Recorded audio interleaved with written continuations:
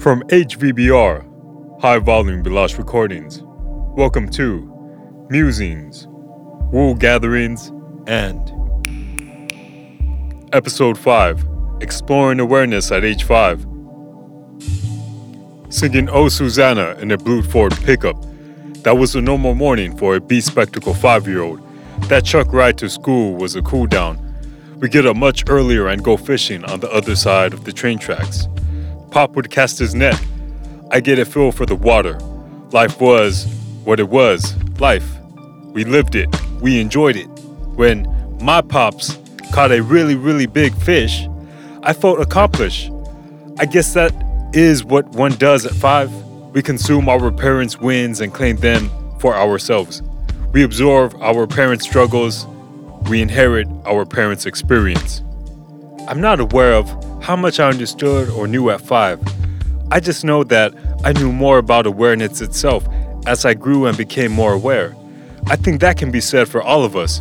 Perhaps the knowledge of what is and what can be at that age extends to the depths of understanding our parents possess. What I knew then, fishing, fun, school, good, and being buddies with Pop, cool. What I knew was straightforward. I liked that. On the weekends, my whole family would go fishing. Mommy, Abu, me, and baby bro. Pop would cast his net over the water. I would cast my admiration over him. Mom didn't like going fishing as much as we did. Mom enjoyed going to Shoney's afterwards.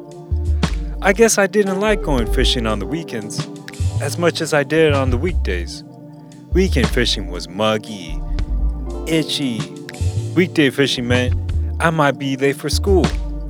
Mommy said that it was hot and that the bugs would bite her.